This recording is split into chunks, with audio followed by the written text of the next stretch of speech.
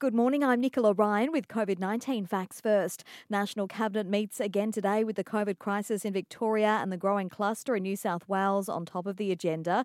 Yesterday's dismal pre-budget figures showing a deficit of $185 billion this financial year will also be discussed. Finance Minister Matthias Cormann has told the ABC it's an ever-changing situation. The thing that worries me the most is to ensure that we get fully on top of the coronavirus pandemic here in Australia. I mean, clearly with the outbreaks in Victoria and in parts of New South Wales, that is something that presents an ongoing risk. Meanwhile, Melbourne's major hospitals have activated their plans to expand their intensive care capacity, with 201 people being treated for coronavirus in hospital, 40 of those in ICU.